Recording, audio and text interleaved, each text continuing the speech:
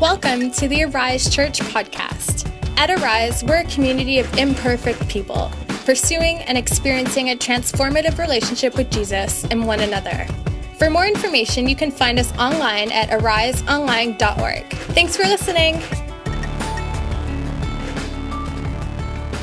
Good morning, church. How's everybody feeling today? Good?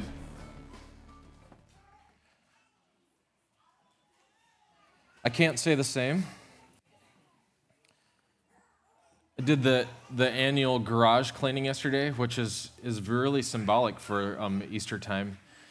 The death and decay of Friday and Saturday, and then rising on Sunday morning, a little sore and stiff, but feeling like there might be life ahead. So it was good for me.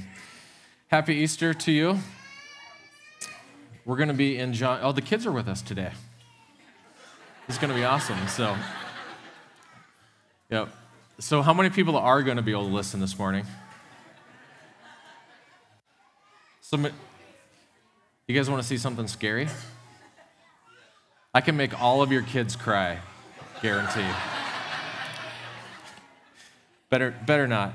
All right, we're going to be in John chapter 20 this morning. We've been in John 19 in the Synoptic Gospels, also in the final words of Jesus as he was being put on and on the cross. And this morning we're fast forwarding. And typically on Easter we would think a lot about Jesus and what he did in the grave and coming out of the tomb, and certainly that's a part of this morning. But I want to focus our attention just a little bit more on the other people that were around the tomb, the disciples of Jesus and the people that followed him, and see if we can't relate our stories a little bit to their story. So I'm going to read the whole chapter of John. If you have your Bible, read along with me. If not, I'd invite you to close your eyes and just try to capture the scene and try to put yourself in the shoes or the sandals of those people who were in this story. Let's pray. Father, we thank you for your word written. And we thank you for your Son, Jesus, the living Word. And we thank you for the Holy Spirit that gives us faith and aids us in our understanding and in our courage to apply your words to our lives. So come and be our teacher this morning now. We pray in your name. Amen. Now on the first day of the week, which to us is Sunday morning, Mary Magdalene came to the tomb early while it was still dark and saw that the stone had been taken away from the tomb. So she ran and went to Simon Peter and the other disciple, the one whom Jesus loved, and said to them, "They have taken the Lord out of the tomb, and we do not know where they have laid him." So Peter went out with the other disciple, and they were going toward the tomb. Both of them were running together. And if you've been around here for a while and you know me, you know this is one of my favorite verses of Scripture right here. But the other disciple outran Peter and reached the tomb first. God, thank you for inspiring John to write that line in there. And stooping to look in, he saw the linen cloths laying there, but he did not go in. Then Simon Peter came, following him, and went into the tomb. Note that the older guy might have been a little slower, but he was braver. He actually went inside. He saw the linen cloths laying there, and the face cloth, which had been on Jesus' head, not lying with the linen cloths, but folded up in a place by itself. Then the other disciple who had reached the tomb first also went in, and he saw and believed. As for yet they did not understand the scripture that he must rise from the dead. Then the disciples went back to their homes. But Mary stood weeping outside the tomb, and as she wept, she stooped to look into the tomb. And she saw two angels in white sitting where the body of Jesus had been laid, one on the head and one at the feet. They said to her, "Woman, why are you weeping?" And she said to them, "They have taken away my Lord, and I do not know where they have laid him." Having said this, she turned around and saw Jesus standing, but she did not know it was Jesus. Jesus said to her, "Woman, why are you weeping? Whom are you seeking?" Supposing him to be the gardener, she said to him, "Sir, if you have carried him away, tell me where you have laid him, and I will take him away." And Jesus said to her, "Mary." And she turned and said to him in Aramaic, "Rabboni," which means teacher. And Jesus said, "Do not cling to me, for I have not yet ascended to the Father. But go to my brothers and say to them, I am ascending to my Father and your Father, to my God and your God." Mary Magdalene went and announced to the disciples, "I have seen the Lord," and that he had said these things to her. On the evening of that day, the first day of the week, the doors being locked where the disciples were for fear of the Jews, Jesus came and stood among them and said to them, "Peace be with you." When he had said this, he showed them his hands and his side. Then the disciples were glad when they saw the Lord. And Jesus said to them again, "Peace be with you. As the Father has sent me, even so I am sending you." And when he had said this, he breathed on them and said, "Receive the Holy Spirit. If you forgive the sins of any, they are forgiven them. If you withhold forgiveness from any, it is withheld." Now Thomas, one of the 12, called the twin, was not with them when Jesus came. So the other disciples told him, "We have seen the Lord." But he said to them, "Unless I see in his hands the mark of the nails, and place my finger into the mark of the nails, and place my hand into his side, I will never believe." 8 days later, his disciples were inside again, and Thomas was with them, although the doors were locked. And Jesus came and stood among them and said, "Peace be with you." Then he said to Thomas, "Put your finger here and see my hands, and put your hand and place it in my side. Do not disbelieve, but believe." And Thomas said to him, "My Lord and my God." Jesus said to him, "Have you believed because you have seen me? Blessed are those who have not seen and yet have believed." Now Jesus did many other signs in the presence of his disciples, which are not written in this book. But these are written that you may believe that Jesus is the Christ, the Son of God, and that by believing you may have life in his name. God's word from the Gospel of John, may he add his blessing to it in our hearing. This story, anybody remember those books, those choose your own adventure story books that you get to a certain spot in the book and invites you that, okay, this has happened and choose whether or not you're going to go this way or this way. When I read this portion of the story leading right up to, starting with this morning, and then the Great Commission, which in John's Gospel is slipped in there when Jesus says, "Receive the Holy Spirit and now go and forgive sins," etc. So that's from Matthew 28. That's John's version of that. So here we have the story of these guys who are hiding for fear of the Jews, it said, hiding in their disbelief, like Thomas, hiding in their not yet understanding the scriptures, like John said about himself when he went to them. They're hiding and they're not fully knowing who Jesus was at that point. And then at the end of this story, just this one chapter, we see what is the prelude or like the beginning of this great adventure, choose your own adventure, of these guys who are going to go out and change world history. So the question I have for you this morning is, are you the character that chose to hide in the house in disbelief, or are you the character that goes out and fully knows who Jesus is and enjoys the adventure that you have before you? Which direction would you choose this morning? Well, as you might guess, I'm going to start with the negative and say that we often choose the path of hiding in disbelief, hiding in a place and not fully knowing who Jesus is in our lives, and we miss out on a grand adventure. Pause for just a second. Any chance we could turn off the runaway lights? Those big things right there? No chance? The FFA requires that we... Okay. All right.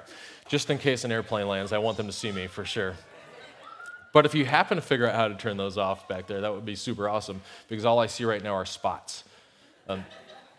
I thought I might be having a seizure, but I'm okay. Okay, so here's, thanks, Mike. So the question that we want to start with is is why were they hiding in that room in the first place, and what impact did it have on their ability to know who Jesus was? Well, the hint or the clue is there when John says that when they got to the tomb, they did not yet understand what the scriptures had said. They did not yet know that Jesus was going to rise from the dead. So now we have to imagine, what was it like for them Friday night, really Thursday night for some of them, when Jesus was first arrested? What was it like for them to experience that from Thursday night at the arrest through the crucifixion on Friday and the gloom of Saturday? Saturday is the day after your Lord, your teacher, has just died, right? The person that's been most influential in your life for the previous 3 years. You've had this great relationship. Are the lights changing, or is it me? Am I going dim? Okay. This happens to me sometimes. So what's going on inside of their hearts and their minds in the period of dark hours? Well, they were so Friday focused on the death of Jesus that they are now trapped in the grief on Saturday. And then the clue there is that out of fear for the Jews, so they were afraid that they were going to be arrested also and potentially put on crosses, handed over to the Romans for maybe causing an insurrection or whatever the charge might be. So they were fearing for their own safety, fearing for their own lives. We know this because in the other Gospels, it talks about how Peter did deny Jesus during that period of time, right? So Jesus has been arrested, and somebody goes, hey, there's one of them, and no, not me. So Peter does the denial. He denies Jesus 3 times. So out of fear for their own lives, and honestly, who can blame them? Right? I mean, if you thought that you were going to get arrested by an unrighteous mob, that you might get beat up and flogged and drugged through town and then placed on a cross, wouldn't you protect yourself? I would. I mean, I would like to think that I would be a super brave martyr, but if I knew that there was a way out, it was a simple way out, I would take it. It's natural for us to want to preserve our own lives. That's where the phrase self-preservation comes from, right? So the disciples at this point are just practicing common sense self-preservation. The downside of it is because they did not understand the scriptures, because they weren't living in faith for the previous 3 years of Jesus. Remember how many times Jesus said, guys, didn't I tell you that it's going to be this? And he was constantly having this battle with them. It's not about who's going to be first when my kingdom comes. It's about this. So they weren't living out of faith those previous 3 years. They were living primarily out of the flesh, and they had this hope that Jesus was going to be this great political leader and that he was going to rise up an army and Israel was going to be in its glory days again, and that they were going to have positions of power and authority and prominence. Because of that, because they misunderstood and they disbelieved what the scriptures had said, they didn't fully know who Jesus was, and now they were having to hide and self-persevere. They were protecting themselves. Not hard to understand for us. Some of you know that Shannon and I have become vacation experts, and we're actually feeling a strong call from the Lord to become travel agents and take other people on adventures. At least one of us is. So we like to go to new places and new adventures. And one of our things the last few years has been going sailing in the ocean. So we fly to St. Thomas, we rent a sailboat, and we go sail around the U.S. and the British Virgin Islands for a week at a time. And it's awesome. And as if you're Facebook friends with us, you've seen our pictures. Some of you have seen those and said, wow, it looks like a great vacation. Here's a couple of responses that I get that I love. First one is, oh, it must be nice. And I always say, yeah, it is. That's the point. It's called vacation. It's supposed to be nice. As if we're lucky to do that. We save our money, and then we get ready, and we go, yes, it is nice. So if that was you, sorry to point you out, but it is nice, and it's supposed to be. The other response that I get that I find really fascinating is people say, so where do you sleep at night? I would say, well, in the bed. Down below, there's a bed. Like, on the boat? Yeah. So on the water?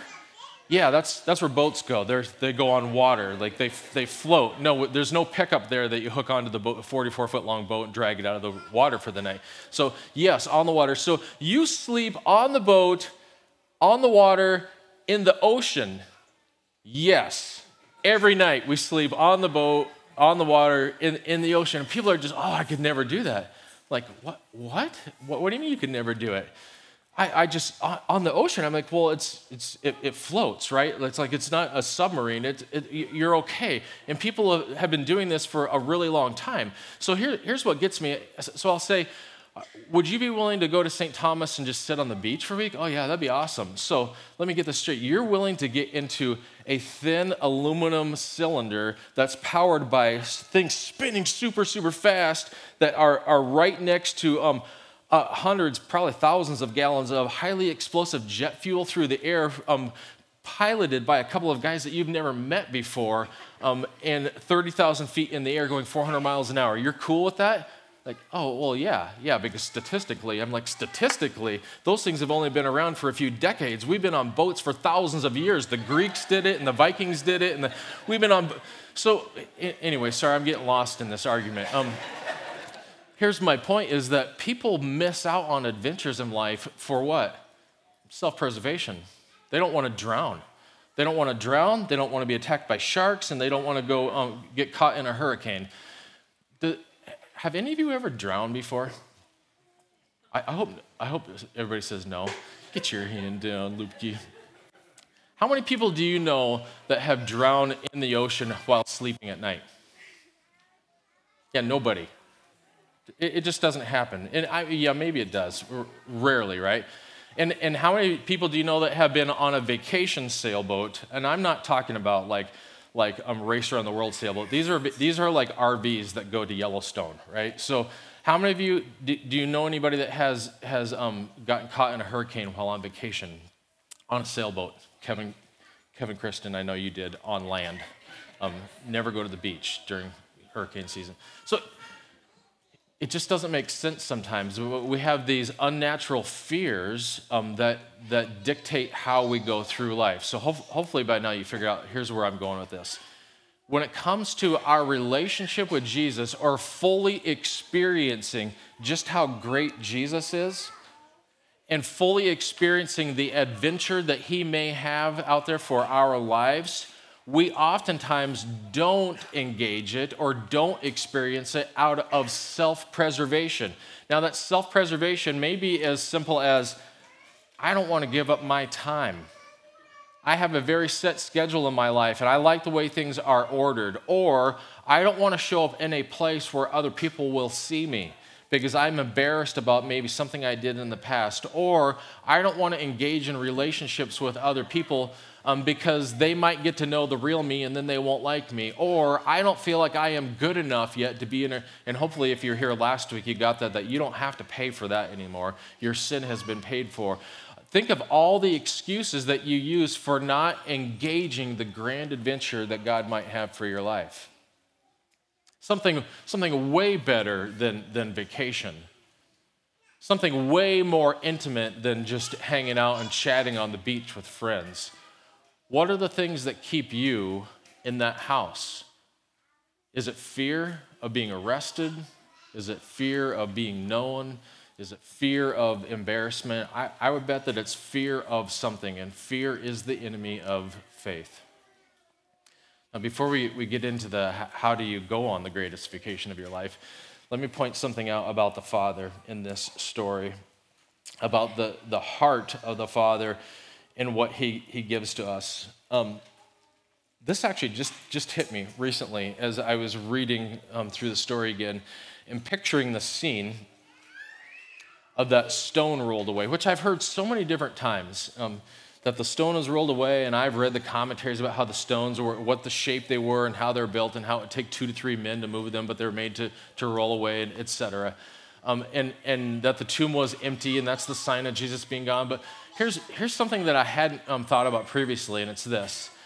Jesus had the ability, which we know even from this chapter, he had the ability to just show up wherever he wanted, right? He just showed up in the room with the guys and said, hey, peace be with you. And they probably freaked out a little bit. Jesus had a habit of not using doors. Is that fair? Why did the stone have to be rolled away? Why couldn't Jesus just teleport himself out of there? Yeah, so people would I don't know what you said because the kids are talking about. I'm guessing that you said so that people would be curious, that they would recognize. So it was a witness, a testimony that God had done something. Here's another way to put it. God left the door open.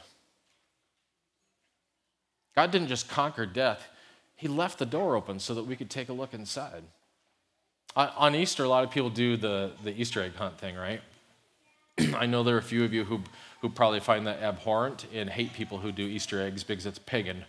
And I agree. So if you're an Easter egg hunter, you might as well just pack it up right now. Just kidding.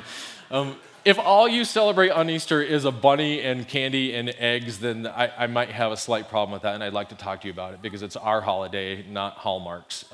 But here's the thing that I love about Easter egg hunts.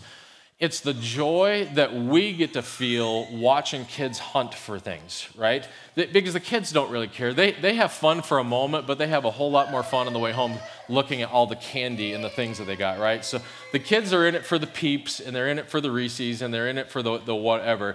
The hunt is just a means to an end. What they really want is the candy. The hunt is really more about us. The hunt is the fun of grandma or mom or dad or whoever it is hiding the eggs in the first place. And then running around with what we used to have these big old shoulder cams that we'd run around with and take videos of the kids. Now you just walk around with your phone and you take videos, and you get to experience the joy in your heart of watching those kids discover those things. It's more fun for you than it is for them, guaranteed. So here, I want you to just imagine that joy for a moment. I think that's what the Father feels. This is speculation. This is not Scripture. But I think that God, the Father, is on the throne at that moment, maybe with the four living creatures and the elders and whoever else is hanging out in the throne room and going, look, guys, John has beaten Peter to the tomb. Look at him run. Because they heard that the door was open. Because Mary went back and said, guys, the door's open and Jesus is gone. Now, maybe they were going for the wrong reason. Maybe they thought that somebody stole Jesus. But still they were running, all because the Father left the door open. At the end of this gospel, it says, these things are written, and Jesus said many other things, but these things are written so that you might believe. God has still left the door open, and he invites us to come and take a look inside. All right, let me look at the practicals. Look at them with me. I read the whole story because I think there's something that every character in that story offers to us. I am not going to cover what they all did. I pulled out a few things here that I think are important. And the first one is risk. And it comes from Mary. Early in the morning, before the sun rose, Mary got up to go to the grave. She was going to complete the work that hadn't been finished on Friday night because the Sabbath starts for Jewish people on Friday nights. And she needed to go and complete the work of anointing on Sunday morning after Sabbath ends on Saturday night. The Jewish day actually starts when the sun goes down. So for all you morning risers, sorry, the day starts in the evening. So she goes to the tomb before the sun is even up. It's dark out. Here's a few things we know about Jewish people. They don't like going out in the dark. They're afraid of it. They think that robbers are out in the dark.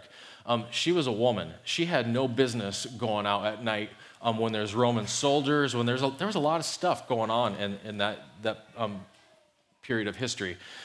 It was a scary thing for her to do. She risked going out. So you know I kind of like to push on the men of the church a little bit, but no pressure, but the woman was the first one to go to the tomb. So quit being a bunch of Sallys and risk a little bit.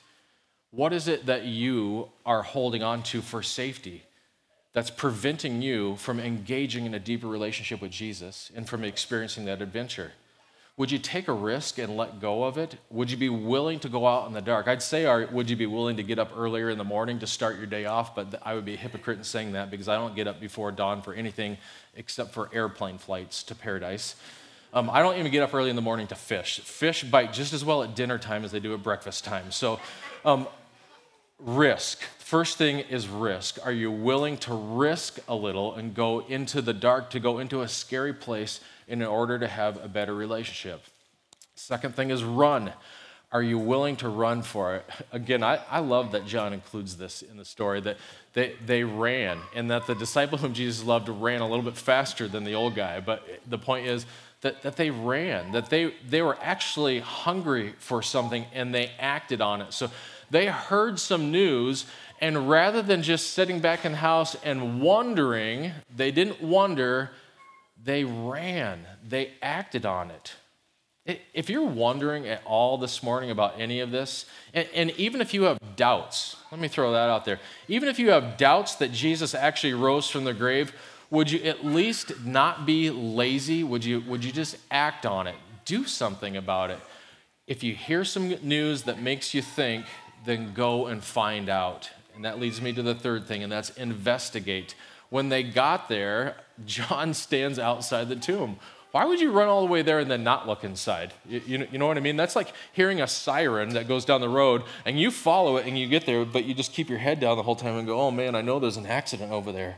And then you don't check it out. So they get there, Peter stoops down and goes inside, and once he stoops down and goes inside, that's when he realizes that the cloths are still there and that the headcloth was actually folded up. Again, God didn't have to fold the cloths, right? God doesn't have a mom that follows him around and tells him to do his laundry. God could have just taken off the cloths, dropped them on the floor, or he could have just left with them. But they're actually folded on the table that the body would have been laying on. So Peter goes inside and he investigates. Would you be willing to investigate? If you're hearing some of this for the first time or maybe the 100th time, but it's got you wondering, I wonder about this. Are you willing to dig in? Are you willing to stoop down and go in and take a closer look? And then the last thing, the fourth thing is to believe. And I know that it seems like a given, but at some point they had to choose to believe also. I know that it's kind of a gift, the gift of faith to believe.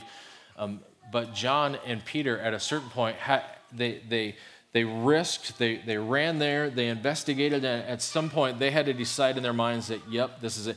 I tend to think that it was helpful that they were there together, because had they been there alone, they could have just thought, I think I'm just going to keep this to myself. But they couldn't at that point, so they believed, and then they went back and they told the other brothers about it as well. Risk, run, investigate, and believe. Put those thoughts into actions and make a decision about it. Don't let it just sit on the back shelf of your mind. They took those actions. Those actions were the choice for them to engage a bigger adventure than hiding out in a room. At a certain point, there they are, looking at all the evidence, and they believed. In fact, John says that they didn't previously understand, but then they knew that Jesus had to rise from the dead. Can you imagine what it was like in that moment?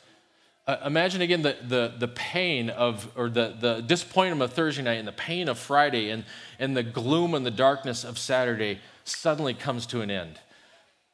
So there they'd been hiding in that darkness, so Friday focused that they didn't think that the world could ever be the way it once was, and suddenly they knew that Jesus was alive. This is really hard for us to imagine because we haven't seen anybody come back from the dead, but imagine a family member that you know that has gone on and that has died, walks in that door all of a sudden and goes, hey everybody. Imagine that initial thought. So your parent or your grandparent or your loved one, your friend, whoever it was, walks in. Imagine how that changes the way you view the world.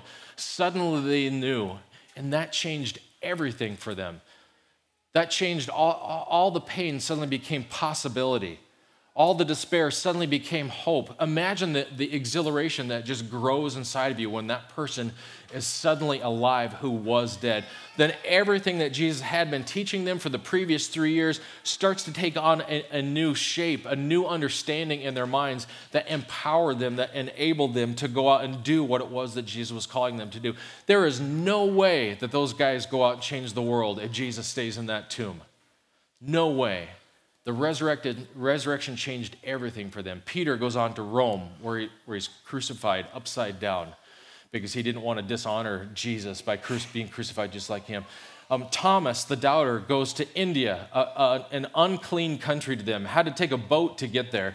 Legend has it that he was speared and that he died while he was there. Matthew goes on to Africa and some of the Arab countries, and he spreads the gospel there. James, the brother of Jesus, who didn't even believe in Jesus while he was teaching, James, the brother of Jesus, becomes the first pope in Jerusalem and is martyred by being thrown out of one of the spires of the temple for not recanting on the name of Jesus. These are people that had incredible faith in Jesus. They're not people that hid in a room for the rest of their lives and wondered, I wonder what would have happened if. These are people that encountered something so powerful that it set them out on an adventure, and they're unwilling to recant even to the point of death. Risk a little, run to it, investigate and begin to believe and see if it doesn't change everything in your life. Pray with me. Lord Jesus, for your obedience to the Father, For your victory over death, we worship you and we praise you. Holy Spirit, I pray that as you chase us around through life, that you would help us to overcome our fear and give us the courage to believe you in action. It's in your name we pray. Amen.